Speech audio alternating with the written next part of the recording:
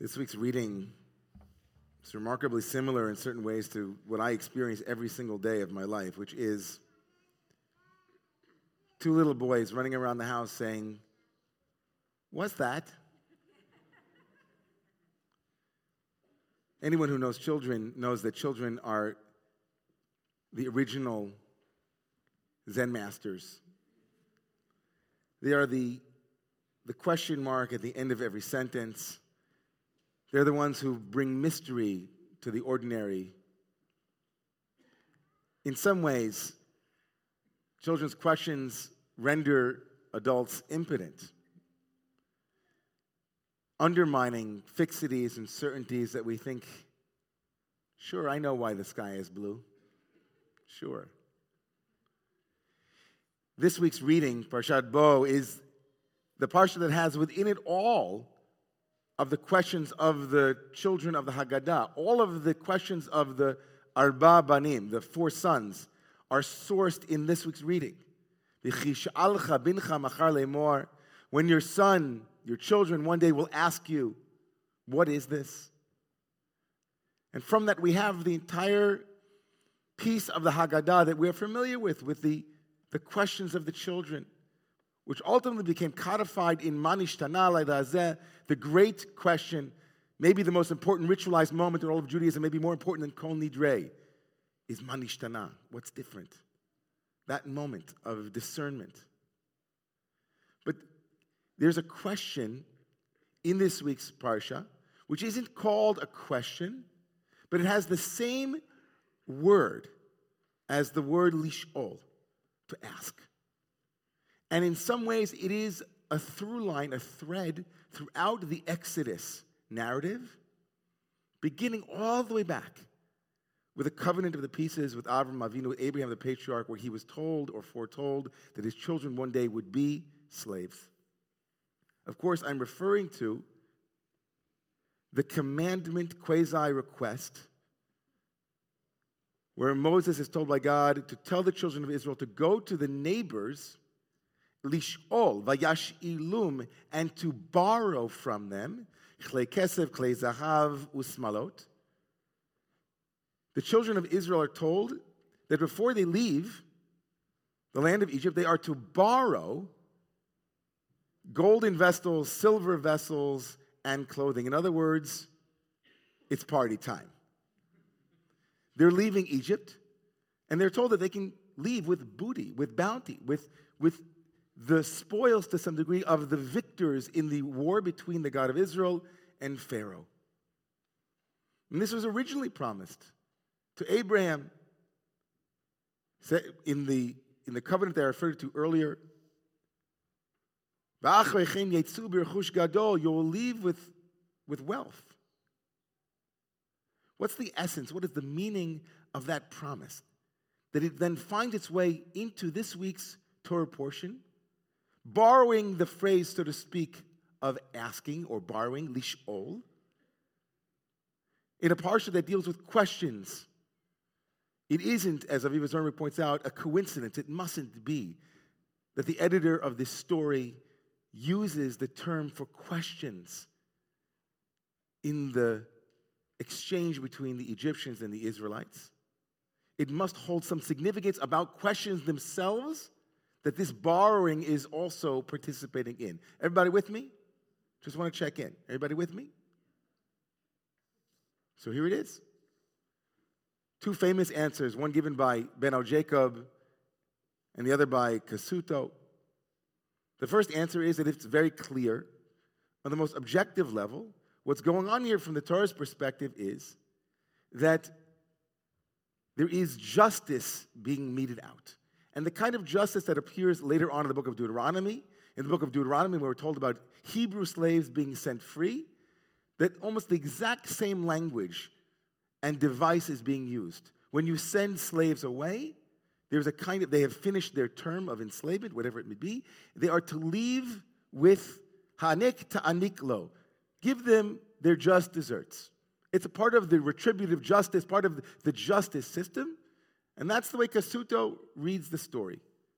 This is, of course, there's a parallel between the Exodus slave narrative and the way we are to treat slaves in the future. Be just with those slaves. Okay, let's leave that there. Ben or Jacob says something different. He says something very beautiful, actually. He says that in the future, the Torah will command you, Lo tita'ev mitzri, ki gerayita be'artzo. You are not to hate the Egyptian. And as a way of softening our own innate sense of having been wounded by the Egyptians, we are to go and ask them for a gift.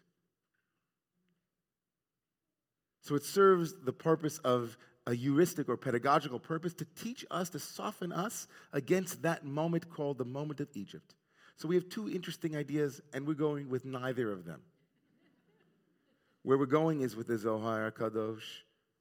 The Zohar says something very beautiful.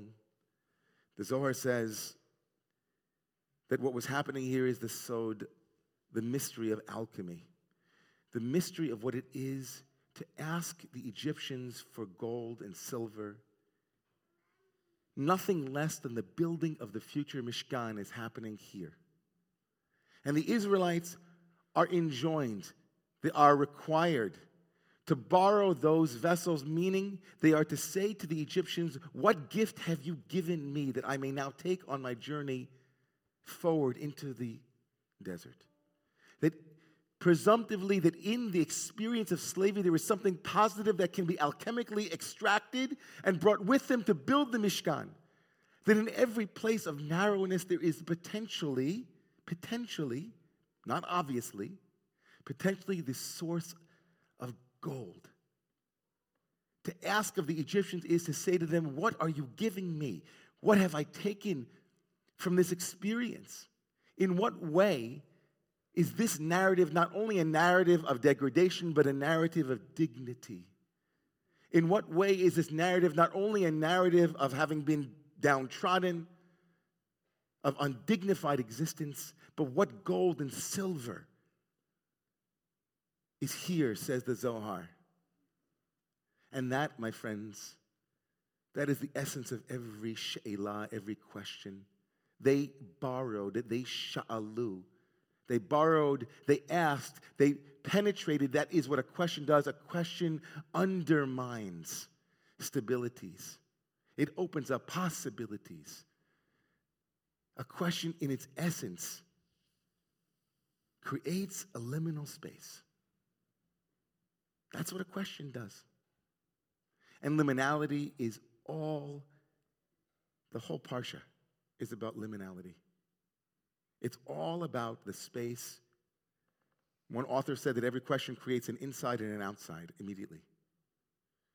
The space between the inside and the outside, that liminal space between what was and what could be, in that space between, questions birth space between. And in order to be able to read a narrative differently, to be able to tell a different story, we have to open up a space between what we thought and what could be. And that's why we've said here in this shul many times before that the Passover sacrifice and that incredible moment of placing blood on the lintels and on the doorposts, that was a story for each and every one of us about what it is to bring that which is most scary into our homes, into our consciousness, the voice of the other, the voice of the downtrodden, the voice of the one that I couldn't be, the thing that I am most terrified of, to bring it close. Mishchu kechu lachem, bring it to you and slaughter it, meaning release its creativity, release its energy, and place that on the doorposts and walk through that energy of the thing you feared most. The Torah is giving us, on the place of liminality, a good kick in the tuchus and saying, go through your fear. Go through the place of excitement. You can do it. But more deeply tonight, I want to read that moment of placing blood on the doorpost a little bit more deeply. Not just in exercise, in walking through fear, but in changing blood to words. The mezuzah, that thing that we place on the doorpost as a reminder of the blood, is not blood. We don't place blood on our doorposts. Uchtavtam al mezuzot beitecha uvisharecha. We place words, stories, language, a place with white space and black space. We convert the story of the Exodus into the story of an interpretation. In other words, you are not your story. You are the one who can interpret your story. You are not what has happened to you, but the one who can make of it what you choose. That on that dangerous place between inside and outside, between the past and the future, not only is there fear, but there is the potential of creating a story, a narrative, a she'elah, a question that will bring forth gold from that doorpost, from that liminal space where you are now traversing. Not blood, but words. Not fixed fate, but open-ended destiny. Every human being is that doorpost. Every human being yearns to be able to stand in that space of liminality and to feel safe and secure. To be able to decide what gets in and what goes out. To be able to be the alchemist at the door. That's the story of the mezuzah, and that's the story of the gold and the silver. And it's also the story of something that took place this week here in our community. For 2 years, that very door, that place where we place a mezuzah, that place in each and every one of our lives between the inhale and the exhale, between the right foot and the left, in every one of those rhythms, in our actual space. That space was honored by a gentleman named Bob Ryan. And it was just this past Shabbat morning, when Bob, who was the mezuzah of Romemu. Everyone who has been to Romemu more than a couple of times knows that when the people who are our guardians at the door are more than just our guardians. They are that sacred text, saying hello and Shabbat Shalom, providing safety and security, but also a warm smile and a handshake and a hug. And for 2 years, Bob would come in after every sermon and say to me, "Love that one, Rabbi David." And I'm going to go home and I'm going to tell I had friends back there. And there's a woman in Stanford, he said, that he's going to bring down to Romemu. He talked about her for a year. And last Shabbat morning, he brought her to Romemu. Last Shabbat morning, she was sitting right over there.